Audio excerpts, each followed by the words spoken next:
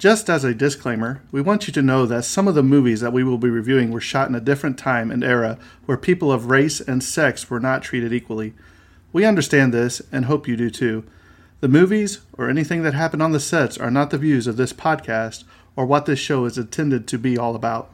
Exactly. And we want to give due diligence in presenting the movie and not the views of the cast or directors or anyone involved. But we also feel it's necessary to let the audience know some of the background information to get a feel for what was happening at the time of shooting the film. Again, we hope you understand that we do not agree with everything that went on, and we just want to give out the information. And with that being said, hope you enjoy the show.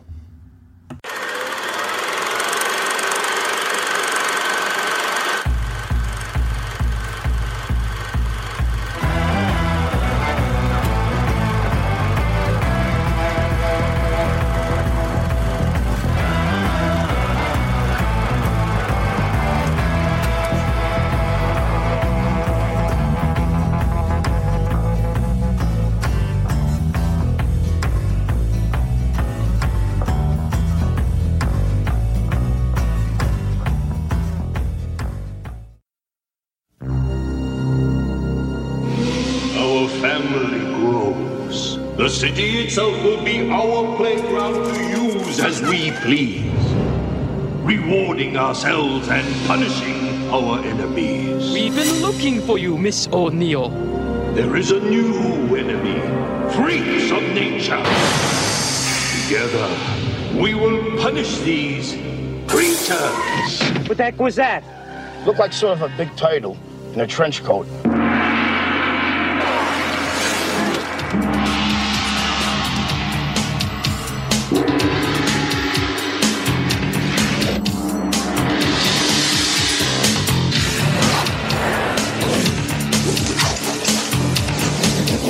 Awesome!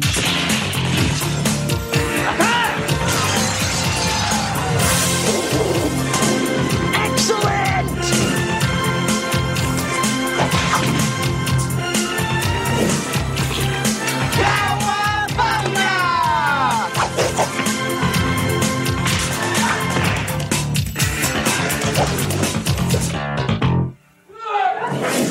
Yeah!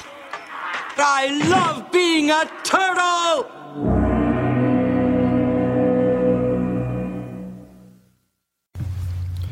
Hey guys, welcome back to the Tragedy of Cinema, episode 8. Today we'll be talking about Teenage Mutant Ninja Turtles from 1990. Cowabunga!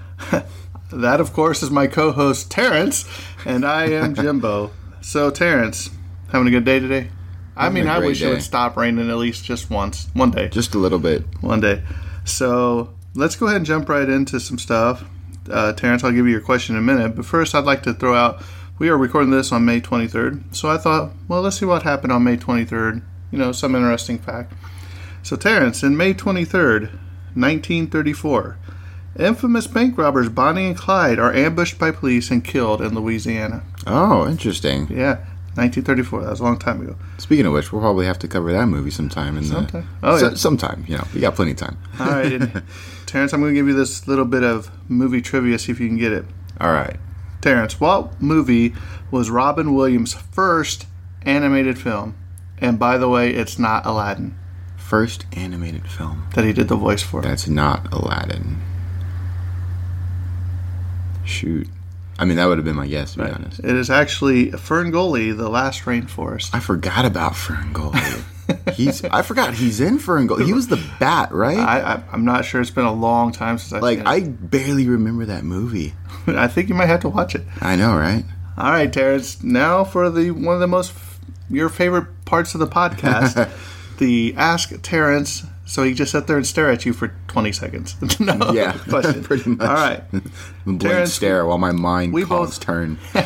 We both know that Michelangelo has nunchucks, Donatello has the bow, Leonardo has the twin katana. Bow being bow staff, for those who don't know. Raphael has size. My question to you, Terrence, is if you could add another turtle to the Teenage Mutant Ninja Turtles, what weapon would you like to see used, and what color would their bandanas be?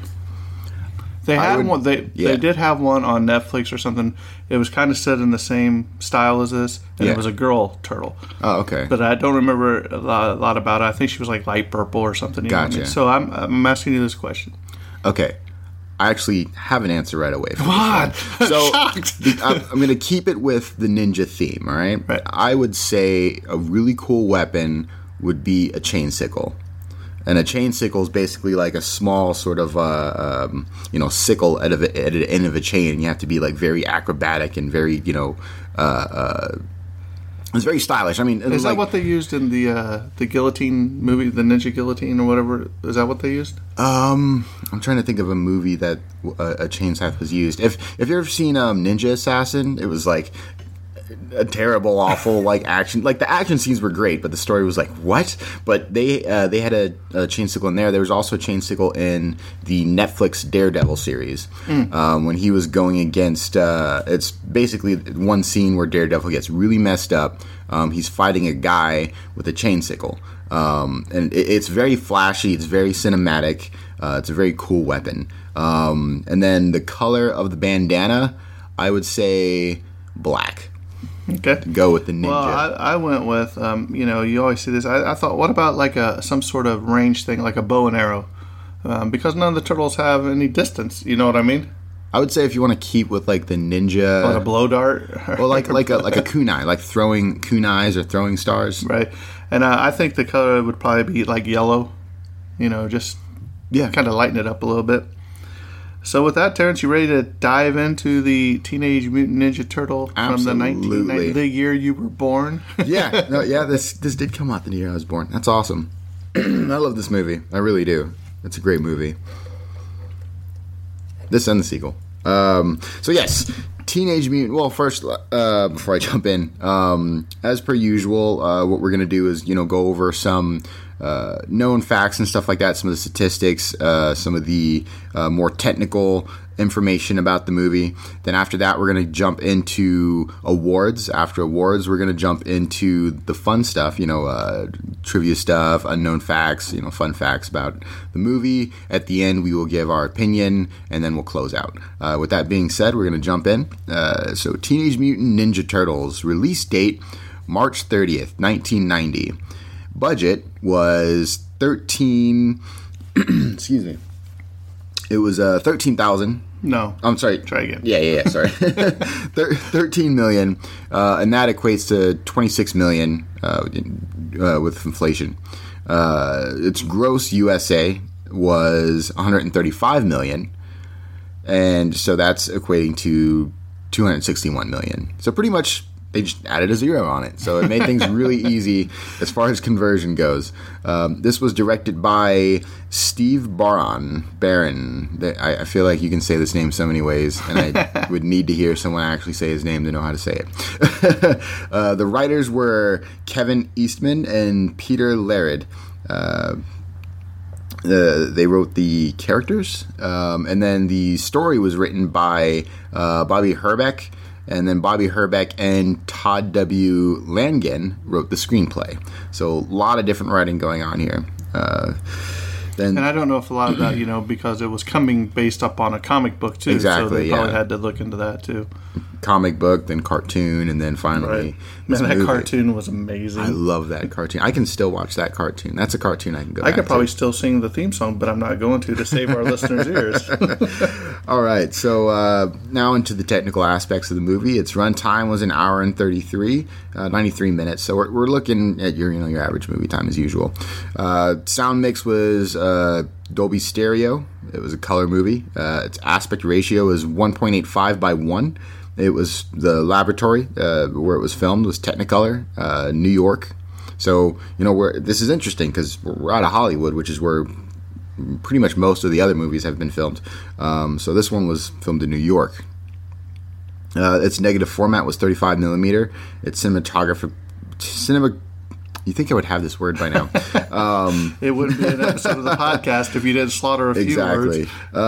Cinema. I'm just going to steal it today. Cinematography. Yes. Yeah. It's been a long day. I work a night shift. The process. So it's spherical. So we're talking about the lens here. So we couldn't find the camera, but we did get the lens style, and I can probably make an entire podcast talking about this lens alone. Basically, there's two different types of lenses. There's the I'm blanking on the name, but basically there's a square lens and there's a circle lens. They use the circle lens, which is your basic, camera lens, movie lens. It's very common. The other one is a little more of a cinematic flare. So in this one, they use a spherical lens. The printed film format is 35 millimeter. And now off into the awards. The Academy of Science Fiction, Fantasy, and Horror Films, USA 1991. It was nominated for Saturn Award Best Fantasy Film. Best Costume from Alonzo Wilson. Leslie Lieber. Zena Beth. Fiona... these crazy names, man. Cazal... C-A-Z-A-L-Y. Cazonly? Yeah, that's like I can't even begin to... man, anyway. And then Marion Keating. Why can't anybody have like a simple last name? Like Smith. So those were all the people involved with creating the costume, which they were nominated for. Which, especially the turtle costumes, very well done. Very well done. So, off to the next one, which we're looking at the BMI Film and TV Awards 1991. It did win. So, it won the BMI Film Music Award, the composer being John Duprez. Then off to the Kids' Choice Awards, which no one takes seriously. USA 1991. But it was a winner. But it was a winner for the Blimp Award. So a favorite animal star for the title heroes themselves. That's great. Yoga Awards. I feel like that's the first time we've brought that one up. 1991 winner Yoga Award, Worst Foreign Film. It must be like a spoof. Yeah, what? Interesting. I guess maybe didn't do great overseas. Maybe that's why I couldn't find any of the cumulative worldwide budget. Oh, wow. And then finally we have the Young Artist Awards 1991. It was nominated for Young Artist Award, Most Entertaining Family Youth Motion Picture Drama. Which is an interesting category. Like, why would that be the category that this is thrown in? Especially for, like, a nomination, I don't know. In any case, moving on to the synopsis of Teenage Mutant Ninja Turtles. The evil Foot Clan, led by Shredder, have taken crime to a whole new level in the beloved city of New York. It is up to 4 mutant turtles, a news reporter, and a sports egomaniac to stop their crime spree. Will the Teenage Mutant Ninja Turtles be able to overcome the powerful Shredder and stop his reign of crime? Or will Shredder erase his enemies one by one? I like how every week when we get to the synopsis, you automatically turn your voice into like the 80s. Because I love it. 80s theater trailer guy. All right, now we're going to talk a little bit about the cast. Judith Hoag, she played April O'Neil. Elias Codius played Casey Jones. Josh Payas played Raphael, the voice, and also the passenger in the cab. But a little fact before we get into it, I'll mention it again. But every turtle in the movie that was in the suit actually had a cameo as their real person in the movie. That's awesome. David Foreman played Leonardo and a gang member. Brian Tochi was Leonardo. Leif Tilden played Donatello and a foot messenger. Corey Feldman was Donatello's voice. What? Yes. Did you know that? I did not. Yeah. I mean, honestly, I didn't know any of the cast names. But Corey Feldman, at least, you've heard of it. Yeah, I know, of course, yeah. Michelin Sisti was Michelangelo / the Pizza Man. Robbie Riss was Michelangelo's voice. Kevin Clash was Splinter's voice. James Saito was the Shredder. David McCharron was the Shredder and Oroku Saki voice. Toshishiro Obata played Tatsu. Michael Mekanohoi played Tatsu's voice. And Michael Turney played Danny Pennington, who was the boy in the movie. Yeah. So, as we did last time when we did the Magnificent Seven, I decided to highlight a female in this. I decided to highlight April O'Neil. Okay. So there's some interesting facts about her life, so we'll jump into Judith Hoag. She was born June 29th, 1968 in Newburyport, Massachusetts. She has 2 children, a son and a daughter. She was married to Vince Grant, but divorced in 2016. She began acting at the young age of 13. She has studied acting with Diana Castle for years, who is one of the most respected acting coaches and teachers. That's awesome. She went to Walnut Hill High School, as well as Paige Turco, who played April O'Neil in the sequel, Teenage Mutant Ninja Turtles 2, The Secret of the Ooze, in 1991. Huh. Best known for roles in Teenage Mutant Ninja Turtles as April O'Neil, she was also in Armageddon and Hitchcock. I remember her in Armageddon. I forgot she was in Hitchcock. And here's some of her quotes. "This work is never boring. I can go from pretending to live one kind of life to another, to another, to another. It's like a big game of dress up and make-believe. The longer I do this, the more fun it gets, and the freer I allow myself to be creatively. My advice to new actors is, don't be lazy.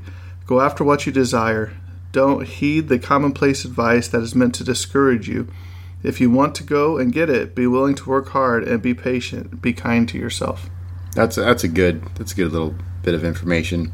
Also, don't let rejection, get you down. Because like when it comes to, and this is just a little tidbit about Hollywood in general, but if anyone listening is like an aspiring actor, like don't get discouraged by rejection because it will happen a lot. A lot. You will. You'll audition for hundreds of roles, but once you finally nail it, it's an amazing feeling. Well, even some of the most famous actors have not gotten parts that they wanted. Exactly, yeah. Which we'll talk about some of the research I was doing last night in a future episode. I was shocked at some of the roles that this certain individual tried out for and did not get because it would have I'll throw it out there. Patrick Stewart of Star Trek fame, he was actually considered for the role of the Charlie in the Chocolate Factory, which went to Johnny Depp. So can you imagine? That would have completely changed. That's what I'm saying. Wow. So just because you tried out for it doesn't mean you're necessarily going to get it. Yeah. But keep going. And she also says, I think commercials get a bad rap, that there's no creativity to them, but I haven't found that to be entirely true. The process of auditioning for them can be tedious, but actually doing them can be really fun. And here we go. Here's what she had to say about Teenage Mutant Ninja Turtles in 1990. "I got this movie while I was still shooting Cadillac Man in 1990 and had to fly off to North Carolina on the weekends.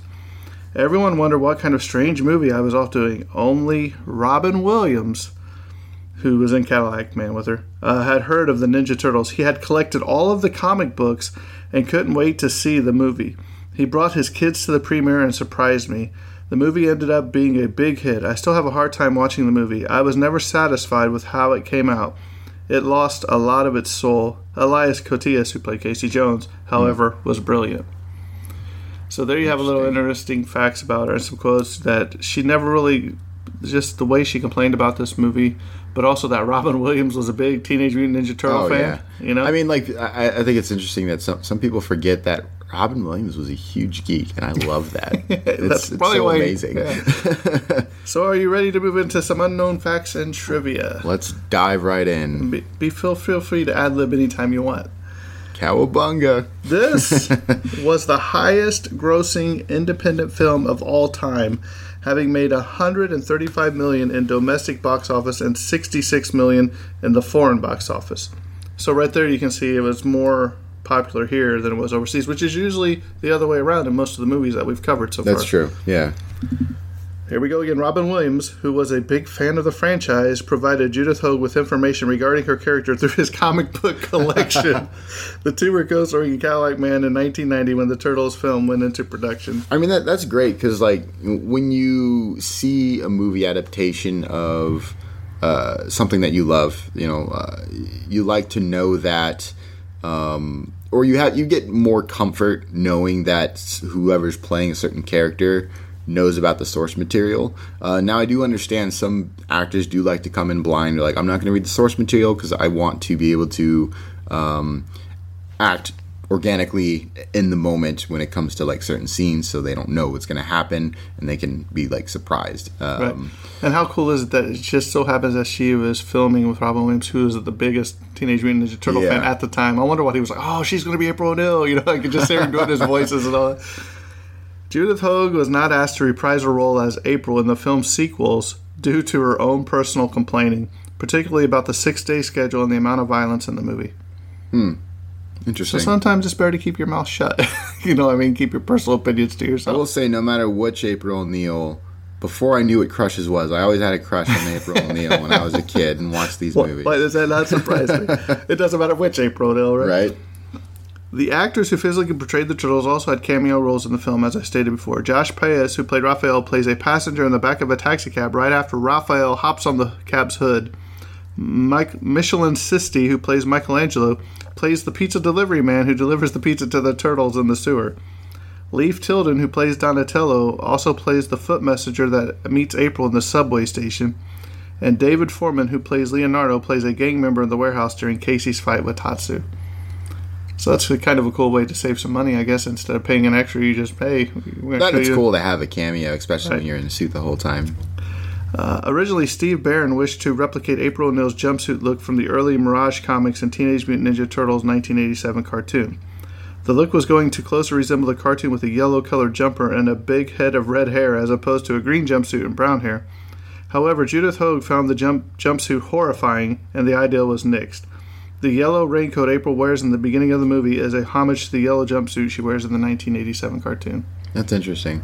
So once again, she. Well, it's actually interesting that she had like her sort of opinion really weighed on the choices of the film, because sometimes, depending on the director, he'd be like, "You're going to wear it, the actor will just speak replace up. you." yeah, like the actor will like speak up. It's like, what are you doing? You're an actor. Just act the part. Well, it's like Alfred let us Hitchcock. handle the rest, you know. Alfred Hitchcock that we talked about, that he would let his people, you know, they would give opinions or suggestions, and he would roll with them. Or even when we talked about The Breakfast Club, that John Hughes, you know, most of that movie was ad-lib, so he really didn't care.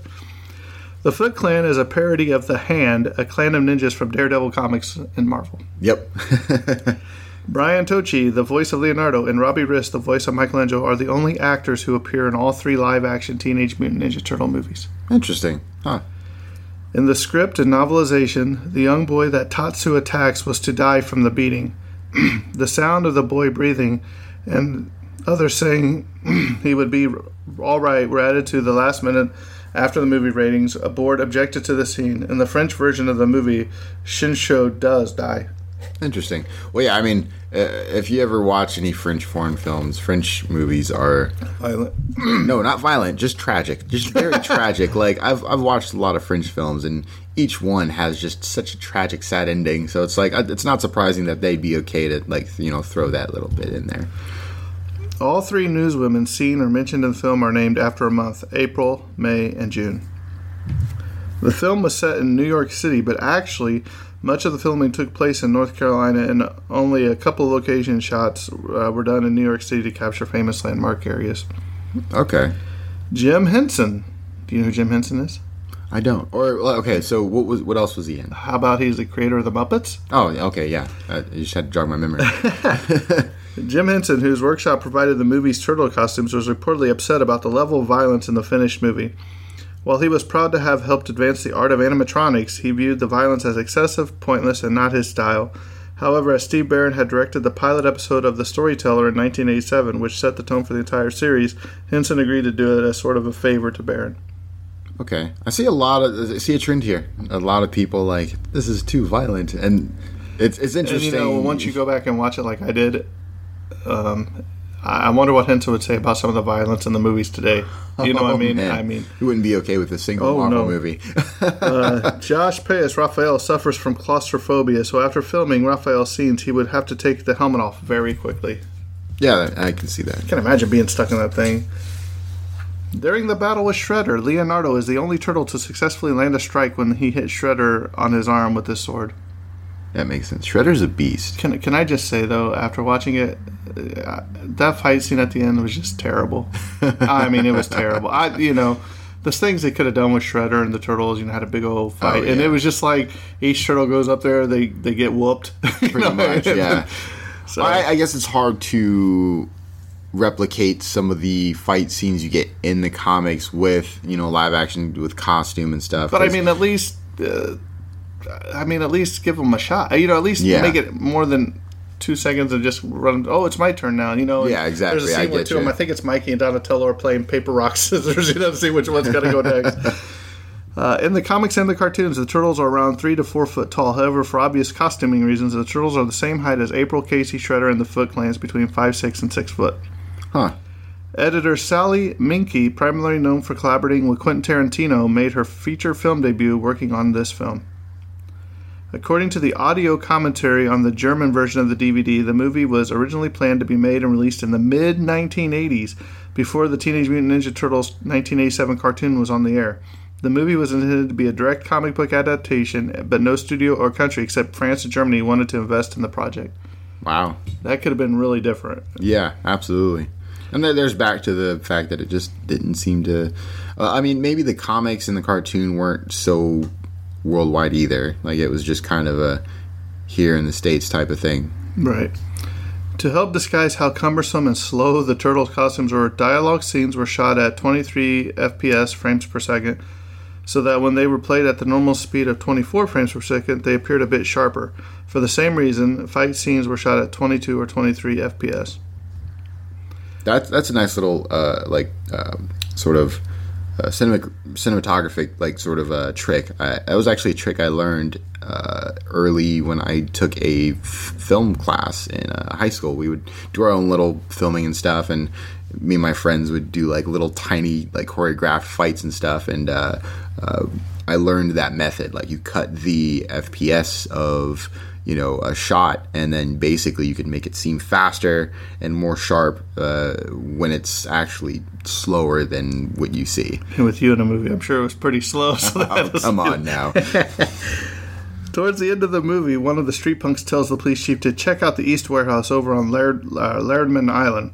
The creators of the Ninja Turtle were Kevin Eastman and Peter Laird. However, the original script stated that the warehouse was on corner of Lairdman and East, also a play on the creators' names. Josh Pais as Raphael is the only actor who physically portrays and voices the same turtle. All the other turtles are portrayed by both body and then another one for the voice actors. Yep. Many major studios such as Walt Disney Pictures, Columbia Pictures, MGM, and United Artists, Orion Pictures, Paramount, whose parent company Viacom would acquire the Teenage Mutant Turtles property in 2009, and Warner Brothers all turned down the film for distribution as they were worried that despite the popularity of the cartoon and the toy line, the film could potentially be a box office disappointment like Masters of the Universe in 1987, which was a tragedy. I was gonna say, I didn't even know they made a live action. You never seen it? No. From the sounds of it, maybe I should. Prepare to be disappointed. The film finally found distribution roughly halfway through the initial production via the then small and independent production company New Line Cinema, which at that point had been known more for distributing low-budget B-movies and art house fare. In the original trailer, there is a shot of the turtle rising up from what looks like a swamp. The shot was cut from the final release, but is part of a longer scene that was later used near the end of Teenage Mutant Ninja Turtles 2: The Secret of the Ooze in 1991. According to Josh Pais on the podcast I Was There Too, the director Steve Barron was fired near the end of production as the producers thought the film would become too dark. It is uncertain how different the film would have been if he had been during the final cut. I feel like that happens a lot when you're trying to make something based off a book, a comic, or more like an action book, or especially comics. When you want to really stay true to the source material, you bump into those boundaries a lot. Even today, with as free flowing as we have things and how more accepted certain things could be, there's still sort of those barriers you'll hit and be like, I really want to stay true to the comic, but it's too violent, or this. It that does make you kind of wonder what kind of movie we would have ended up with if he would have stayed on. Maybe we wouldn't have got that terrible fight scene. Maybe it would have been better. It took 3 puppeteers to operate the Splinter puppet. Kevin Clash performs the puppet, while the facial expressions are remote controlled by another puppeteer, and the arms are controlled by the puppeteer who works along with Kevin during the performances of the puppet. That's a very good animatronic. Well, it's kind of like Jabba the Hutt in Star Wars. I think it was 6 or 8 people that were inside him. Yeah. Shredder and the Foot Clan's hideout were filmed in an abandoned cement factory called the Ideal Cement Factory outside of Wilmington, North Carolina in Castle Hayne. This location was also used as the set for Dino Hatton in Super Mario Brothers in 1993 and Top Dollar's nightclub in The Crow in 1994. Okay, that's pretty awesome. interesting. All of the shirts that Danny wears in the film have a picture of Sex Pistols bassist Sid Vicious on them. When Raphael got knocked into the trash can by Casey Jones, the face and the animatronics inside head caved in and broke the stunt guy's nose. Raphael's original stunt guy is replaced by one of the foot soldier stuntmen named Ken Scott. Ken did a lot of the major scenes as a foot soldier, including the nunchuck face-off against Michelangelo. In the foot warehouse, the boxes in the foreground near the skate halfpipe read Mirage. This is a reference to Mirage Comics, the comic book company that originally published Kevin Eastman and Peter Laird's Ninja Turtles comic. So paying a little homage. Yeah. To the Who's I wonder what comic company owns it now. I think it's still Mirage, ain't it? Is it still Mirage? I thought You so. don't really see too many Mirage. I don't even know if they really make Turtles comics anymore, do they? I mean, besides the crossover we were talking Right. about before the podcast, the Batman Teenage Mutant Ninja Turtle crossover, I haven't really heard any Turtles comics. Right. I think the only, as far as old comics go, the only ones I've really seen that are still running is there's a Power Ranger comic line still. Thought that was pretty cool. But I guess, according to the cover of that, it says DC. So I don't know if DC's have actually took them. You know what I mean? Yeah. This is the last theatrical film that Jim Henson was associated with. He died about a month and a half after the film's release. Corey Feldman said he was offered only $1,500 US dollars to do voice work for this film. Corey accepted, believing the producers who told him that this was only a small, low-budget independent film, hoping that it would have moderate success on VHS if they were lucky. The movie ended up making millions of dollars at the box office. So there again, it's like that Bruce Willis contract we talked about where he signed for $17 million. I don't know exactly how much Corey Feldman got, if he had a little thing in his contract about future monetary gains. And I remember this next fact pretty good. Pizza Hut engaged in a $20 million marketing campaign tied to the film, despite the fact that Domino's Pizza was used as a product placement in the film itself. Items including advertising in print, radio, and television, and several rebate coupons. In the film, April is a reporter for Channel 3. In the Teenage Mutant Ninja Turtles 1987 cartoon, she was a reporter for Channel 6. Jennifer Beals, Marissa Tomei, Sandra Bullock, Nicole Kidman, Melanie Griffith, Sean Young, Lorraine Bracco, Winona Ryder, and Brooke Shields were all considered for the role of April O'Neil. Wow. That's a lot of That is good a lot. actresses. And a lot of big names, too. Big names. I'm a huge fan of Winona Ryder. Her in Stranger but Brooke Things. Shields, come on. I really like Nicole Kidman, too. Yeah. I'm surprised Sandra Bullock didn't end up with it because she probably would have been perfect. You know what I mean? Oh, yeah. The movie's budget was just over $13 million, roughly one-third of what Batman in 1989 had cost. To produce a special effects blockbuster, the studio had to spend money carefully. Unexpected help from the state of North Carolina, who offered to help with work permits to drum up business for the bankrupt Dino De Laurentiis studio in Wilmington, North Carolina, which had been taken over by the state, establishing shots of iconic elements like the New York City skyline and its subway systems were filmed on location in the Big Apple, as they couldn't easily replicate on a North Carolina soundstage. That makes sense. Yep. Here's a quick... Which actor Batman was 1989? Michael Keaton, That's what I was thinking. I just wanted to make sure. because that was Batman. It wasn't Batman Returns. Yeah, It wasn't that's right. Batman and Robin. It was just the Batman. Batman. The motors that were built into each turtle head to create facial expressions were packed into it tightly and very uncomfortable for the performers in the suit. Josh Price has described the noise like being in Grand Central Station at rush hour with a tin can over your head. I can't imagine. There are also numerous deleted scenes, mostly on the farm, that gave the four turtles much more character development, expanding on April and Casey's romance, and would be put later scenes into a different context, such as the following. April and Casey's reaction to Mikey's turtle wax joke was originally one of relief after he goes through a severe depression when he destroys a punching bag as part of the barn's wall. An extended training sequence where Leo proves a point by turning his mask around and fighting blind, followed by the other turtles taking turns doing the same. The scene rather famously has Donatello sporting a straw hat. Various scenes of the turtles training on their own or in pairs trying to master the technique Leo shows them earlier. Some of the April and Casey scenes involve him trying to help her with a stuck truck door while she declines and exits on the driver's side. Another leads into the scene of the two of them talking on the porch swing where the night before she shows him her drawings of the turtles but tries to hide the one she did of him in a beanie. They both share a laugh over it. Also a game of Ninja Hot Potato where the turtles toss around an apple and the holder has to defend against the other three while taking a bite out of it. It makes the later scene where Ralph finishes off an apple after feeding a squad of foot ninjas a callback.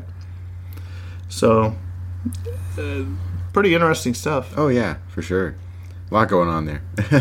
When getting this movie started, Mark Friedman knew it would have to offer a significantly different experience from the Fred Wolf produced animated TV show. Therefore, an effort was made to make this movie stay as close as possible to the vision co-creators Kevin Eastman and Peter Laird presented in their original comic book series. The four turtles are named after artists of the Italian Renaissance: Donatello Bardi, 1386 to 1466, Leonardo da Vinci, 1452 to 1519, Michelangelo Buonarroti, I know I'm probably saying that wrong, 1475 to 1565. I think we're going to start calling that Iterance. Just when I mess a name up. I think that's hilarious. I mean, plenty of people do it. And Raphael, it's definitely not a exclusively me thing. And Raphael Santi, 1483 to 1520. The names of Michelangelo and Raphael as turtles have been anglicized. Okay, yeah, that makes sense. Mark Friedman strongly felt that a theatrical release for the Turtles was necessary if the property was to maintain its popularity. That makes sense. The scene where Raphael exits the movie theater was originally going to be different. He would have committed "cool car, stupid costume" as a reference to Batman in 1989, which was in theaters during the filming of this movie. That would have been hilarious. That's hilarious. Especially since now there's a Batman versus Teenage Mutant Ninja Turtles. Oh, yeah, right? That would have been hilarious. Actor and martial artist Ernie Reyes Jr. was brought in to replace an injured Hong Kong stuntman who had initially performed Donatello's stunts. Reyes Jr. said the suit got so hot during filming they had to drink a gallon of water a day just to keep hydrated. Wow. The movie portrays Hamato Yoshi as Splinter's master and owner, and Splinter learns his ninja skills through observing and mimicking him. This is true to the original Teenage Mutant Ninja Turtle comics, but was the first time this version of Splinter's origin was seen. In Teenage Mutant Ninja Turtles in 1987, which was the first ever adaptation of Teenage Mutant Ninja Turtles, Master Splinter is Hamato Yoshi and became a rat after being exposed to mutagen. Huh. After design sketches were created, the construction team used the studio's backlot to create some of the sets.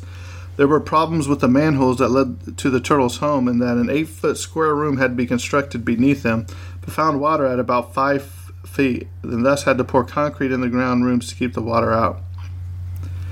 In the 1980s, the first pitch Kevin Eastman and Peter Laird got for film treatment was from Schlockmeister Roger Corman's New World Pictures.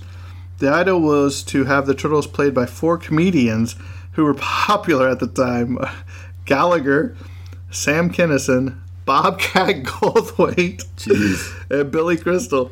The actors would be dressed in turtle shells to have their arms and legs painted green. Another treatment received at the time took the Turtles into R-rated territory, including a scene with partially nude nuns on roller skates fighting the heroes. What? Yes. So maybe we're... Sorry. I know. Trying to picture it, aren't you?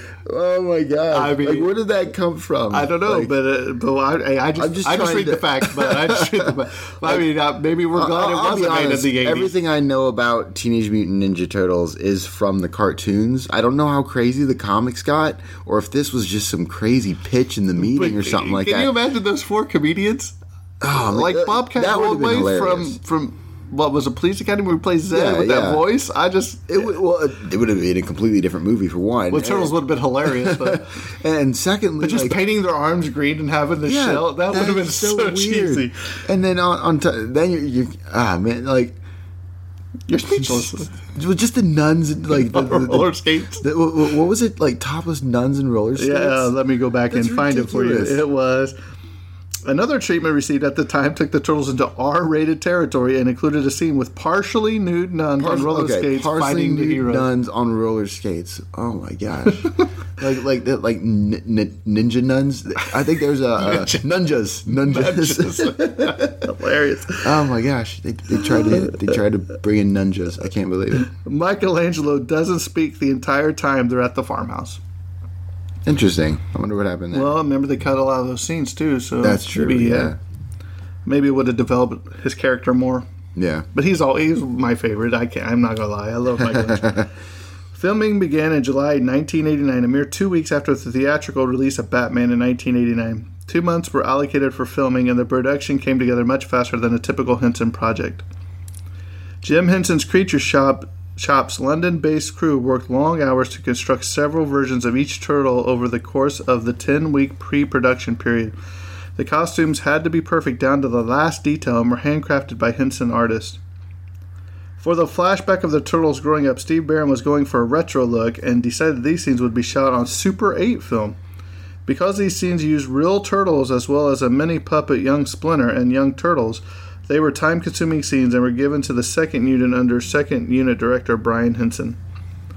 The turtles themselves were created by Jim Henson's Creature Shop in London. Jim Henson said that the creatures were the most advanced that he had ever worked with. The creatures were first made out of fiberglass and then remolded out of clay. They were produced as molds to cast the whole body in foam rubber latex. The work at the shop was completed within 18 weeks. Wow. I mean, that's a crazy deadline. On top of that, if they used fiberglass, that would have been heavy. A lot heavier. You're going to find out, there's something in here about how heavy. Just the stuff in the shell was like 60 pounds. Oof. Like all the animatronics. Yeah, we'll get to it. Golden Harvest approached Limelight Entertainment about co-producing the film with Limelight's Steve Barron tapped as director. Barron had recently directed several episodes of The Storyteller in 1987 for Jim Henson. Golden Harvest knew that a live-action Teenage Mutant Ninja Turtle movie would require extensive use of animatronics, and Barron's experience in that field would be invaluable to the production. Have you seen The Storyteller? I have not. I'm actually not familiar with The Storyteller. Because the interior scenes in Wilmington were shot close to a nearby airport, this is hilarious too. This presented problems to the Turtles' performers' radio-controlled animatronic heads would receive signals from the control tower, causing their facial expressions to go into involuntary spasms. Oh man, I wonder how much film was wasted on trying to film a scene and then just and I wonder if they kept any of them in there. You know what I mean? Oh yeah, right? Just see Mikey go. One of the first story meetings, director Steve Barron had met with Kevin Eastman and Peter Laird to go through the comics. Barron told them the movie's right there, to which the co-creators approved. Todd Langen was hired to write the final script. This is the first time that the Turtles use their short names, being Leo for Leonardo, Donnie for Donatello, Ralph for Raphael, and Mikey for Michelangelo, which they generally refer to themselves in every incarnation but the original comics. Teenage Mutant Ninja Turtles 1987 and TMNT in 2007. Scott Wolf had an early role as a foot recruit. To get the right design for the sets, production designer Roy Forge Smith and art director Gary Wisner went to the New York City 4 months prior to filming and took still photographs of rooftops and other various locations. With the exclusion of Josh Pais, all the actors who voiced the Turtles in the film later voiced characters in Teenage Mutant Ninja Turtle shows. Brian Tochi, Leonardo, would appear in the 1993 episode of Teenage Mutant Ninja Turtles in 1987. Robbie Rist, Michelangelo, would play Mondo Gecko in Teenage Mutant Ninja Turtles in 2012. And Corey Feldman, Donatello, would play Slash in Teenage Mutant Ninja Turtles in 2012. Live Entertainment Incorporated announced that the film would go to VHS via its Family Home Entertainment label on October 4th, 1990. The suggested retail price? $24.99. Oof. How far have we come? So far. I remember when those cost that much. But if you wanted the movie that you paid, you know what I mean? Why not, right? The original opening of the film contained the turtles' giant shells mysteriously emerging from the river at night before engaging on a long, complicated tracking shot throughout the city. Budget constraints caused this to be replaced by the scenes of the Foot Gang committing acts of theft during daylight. The shells emerged from water shot did make it briefly into the trailer. Similarly, the scene in which the turtles attack the teens mugging April with the light being knocked out was a result of the production not having the time to choreograph another fight sequence. Yeah. Wow. I mean, choreographing a fight sequence takes a while. I mean, not only do you need to perform it well, but it's remembering all the steps, and it's kind of like a dance, but more elaborate. At least I think so. Professor Toru Tanaka was originally considered for the role of Master Tatsu before Toshiro Obata got the part. The first scene in the opening credits is a zoom into New York sewers. This is an iconic shot for the title sequence of Teenage Mutant Ninja Turtles in 1987. Huh, interesting. David Foreman would play Leonardo again for the second and last time when he made a cameo in Bernard and the Genie in 1991, where Leonardo is a little boy's baby doll, or a little boy's doll, which magically comes to life and demonstrates some martial arts fighting skills. I don't know what movie that is, but that sounds like a really fun scene. I don't either, but I can remember what was it. Did you ever see The Indian in the Cupboard? I did. There was a lot of Darth cameos Vader. in that one. Yeah. That was a fun movie. The original comic parodies many elements of Daredevil. The ooze, they gave the turtles their power similar to the toxic waste that takes Matt Murdock's eyesight, is in the fact meant to be from the same incident. I did not know that, did you? Interesting. I did not know that. Actually, it's funny because for the longest time I didn't even until way later I didn't put two and two together and realize that the Teenage Mutant Ninja Turtles took a lot from Daredevil. Yeah. Murdock is not identified by name only because of copyright issues. The Turtles' mentor's name is Splinter, which while Daredevil's is named Stick. Daredevil first fights a crime ring called the Hand while the Turtles battle the Foot.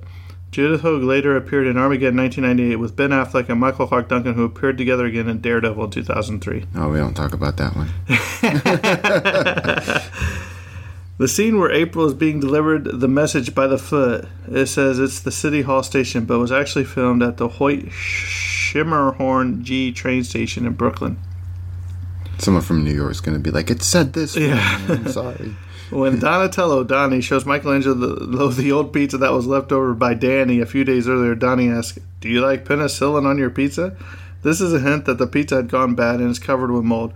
Mold is the origin of the antibiotics known as penicillin. That the pizza is ruined is confirmed when both Donatello and Michelangelo start to hum the military funeral tune Taps to indicate the pizza is inedible.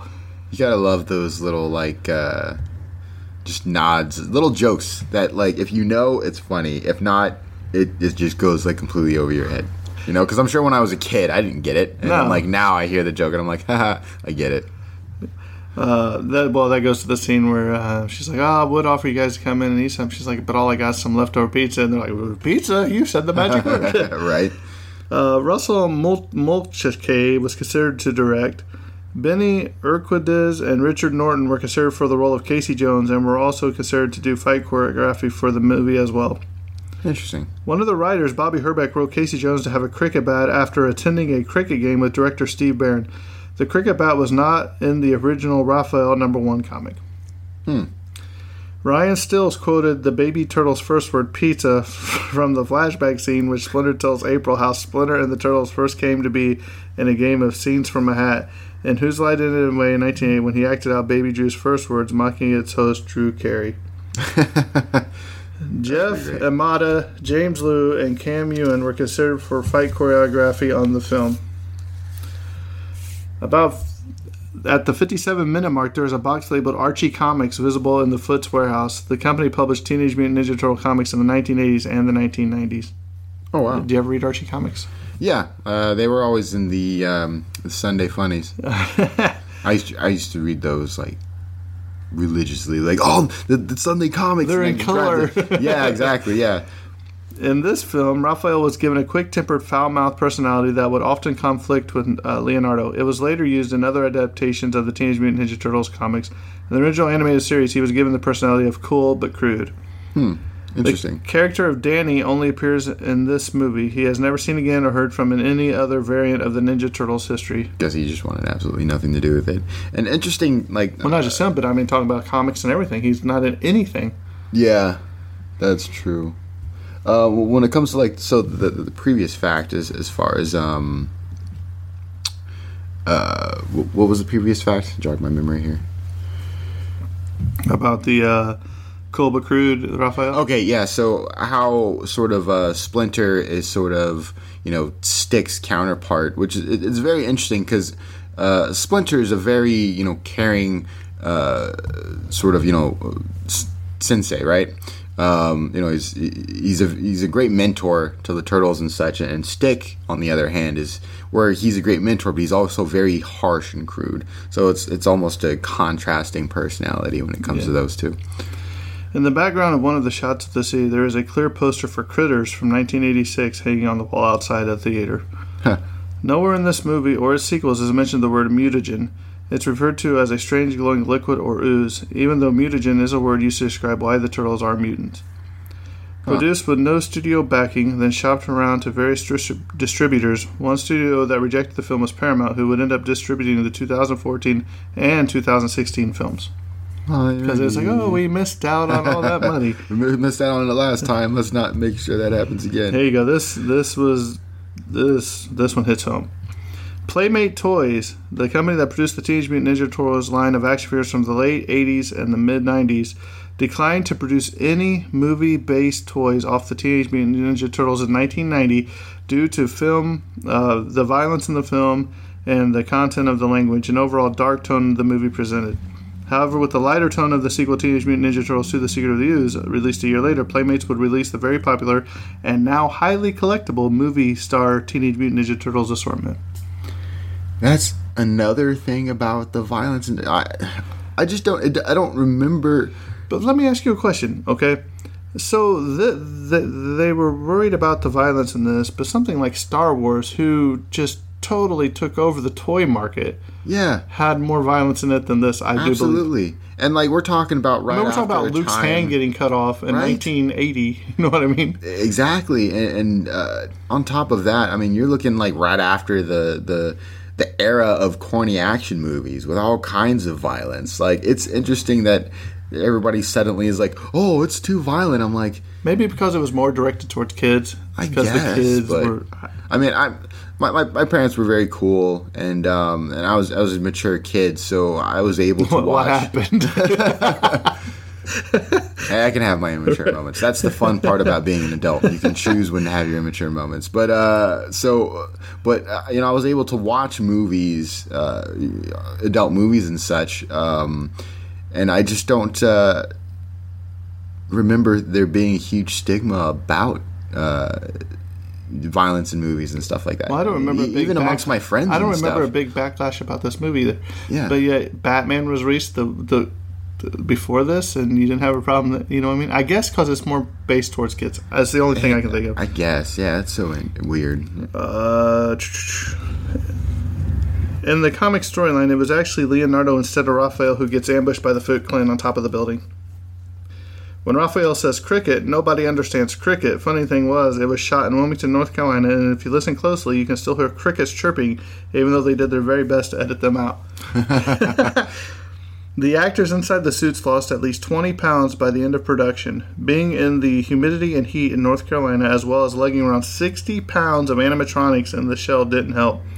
During the fire scene in April's apartment, it got so hot for the actors that they could only do 1 or 2 takes before having to move on. They nailed it. That's completely understandable. I bet how miserable that would have been. I mean, not only are for sure those suits very hot, but anytime you're working with pyrotechnics, oof. You got the set lighting in the suit on top of pyrotechnics. It's amazing they got through those scenes. Right. There was a commercial flight path over the farm, which we already talked about the giving them voluntary spasms. I don't know why I double. There's a lot of movies that have problems with flights and stuff, and every now and then you'll catch like their best sort of their best take still has like a plane in the background, but you'll like barely miss it if you're not looking for it. The liquid used to make Splinter cry was actually very dangerous. The tears actually ate away at the latex underneath. The director Steve Byrne had to fight with Henson's team to get them to use more in order to make Splinter's emotions seem more believable. Huh. Acid tears. There was so much wear and tear on the Turtles' costumes that they constantly had to be touched up, as well as whole new limb replacements were kept on hand, as they had to be switched out quite often. I mean, that makes sense, especially because they said they really wanted highly detail within the costumes and stuff like that. So you wouldn't want that wear and tear to appear in your final cut. The turtle costumes were actually too big to go down a manhole, so custom ones had to be built. Also, it was very hard to see out of the costumes, but if you look close enough, you can see the 2 tiny slits beneath the mask that the actors had to look out of. Interesting. Yeah. I will say about the bit about the manhole covers that they had to make. They do seem bigger, and then you see an actual manhole, and when you're a kid, you're disappointed because you're like, wait, I thought these were bigger. Or maybe there's bigger manholes elsewhere.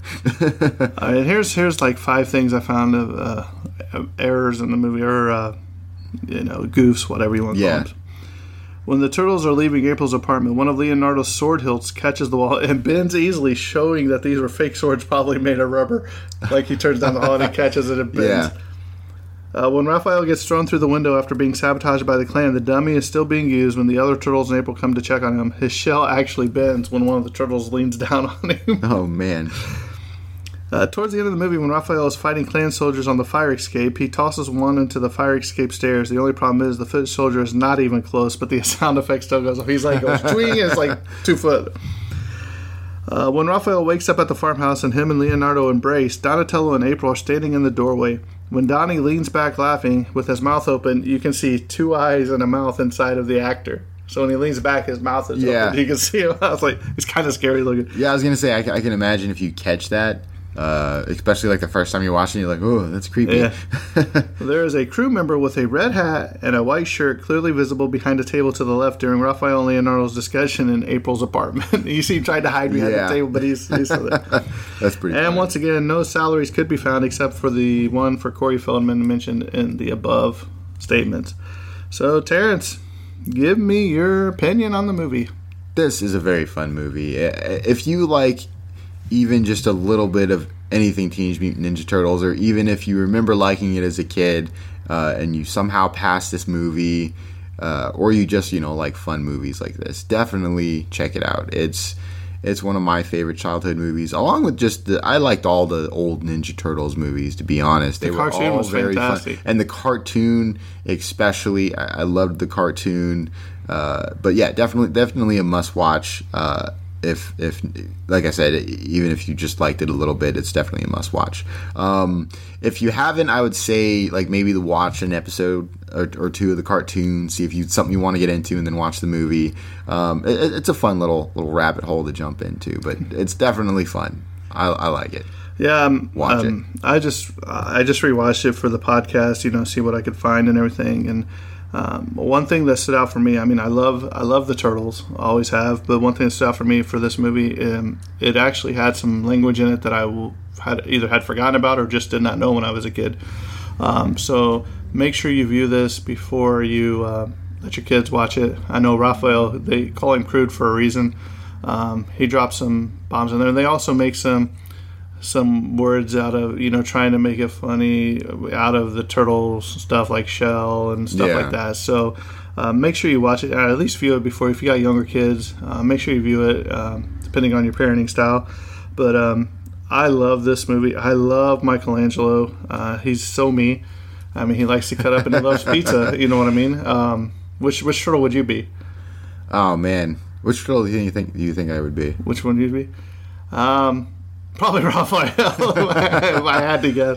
I can see that, yeah. But it's a fun movie. I enjoyed it when I was a kid. I still enjoy it to this day. So I would say definitely give it a look before you show any kids, or if not, just enjoy the movie. There's also 2 other sequels. There's The Secret of the Ooze, and then there's also the one where they go back in time in feudal Japan. That's, to be honest, that was my favorite one. Well, of course it would, because you lived over in Japan, didn't you?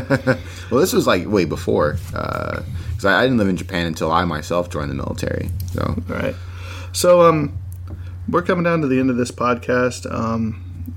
We do have one review to read. I'm going to go ahead and get that out of the way. This was on the Apple iTunes. Yay. So it says... write us more reviews. I love reading them. And we love reading them to the podcast. Right, or email. This is from FMMCGC 1974. Great podcast, 5 stars. Great analysis of older movies, interesting trivia and facts, and great choice of movies. Keep it coming. Well, we thank you whoever sent that. I'm not really sure the tag, your name. But thanks for sending that.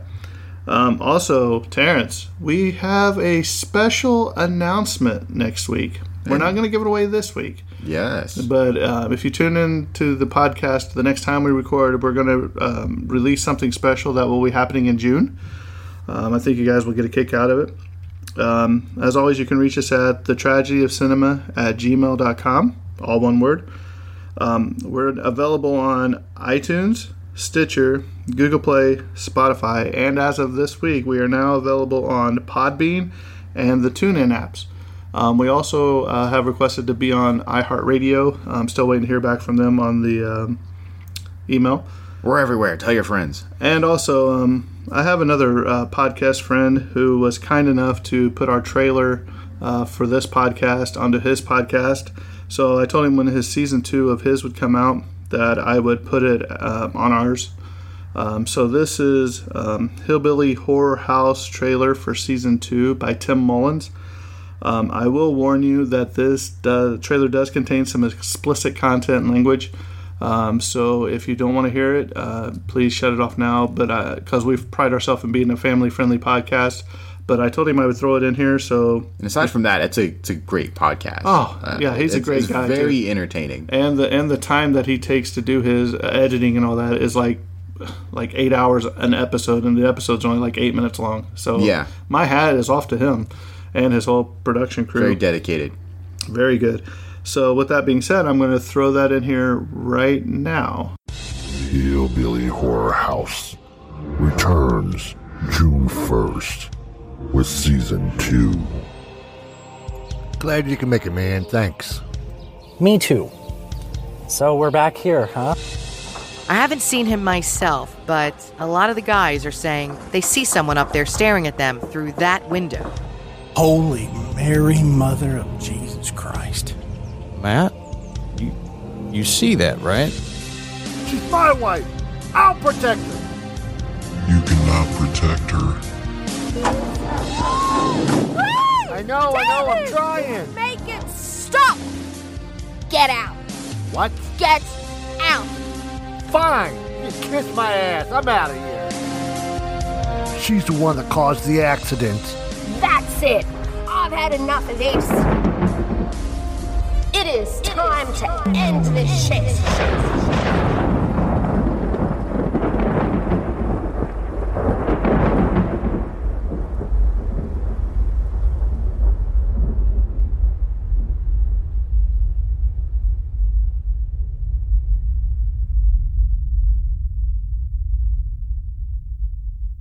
And now we're back for closing.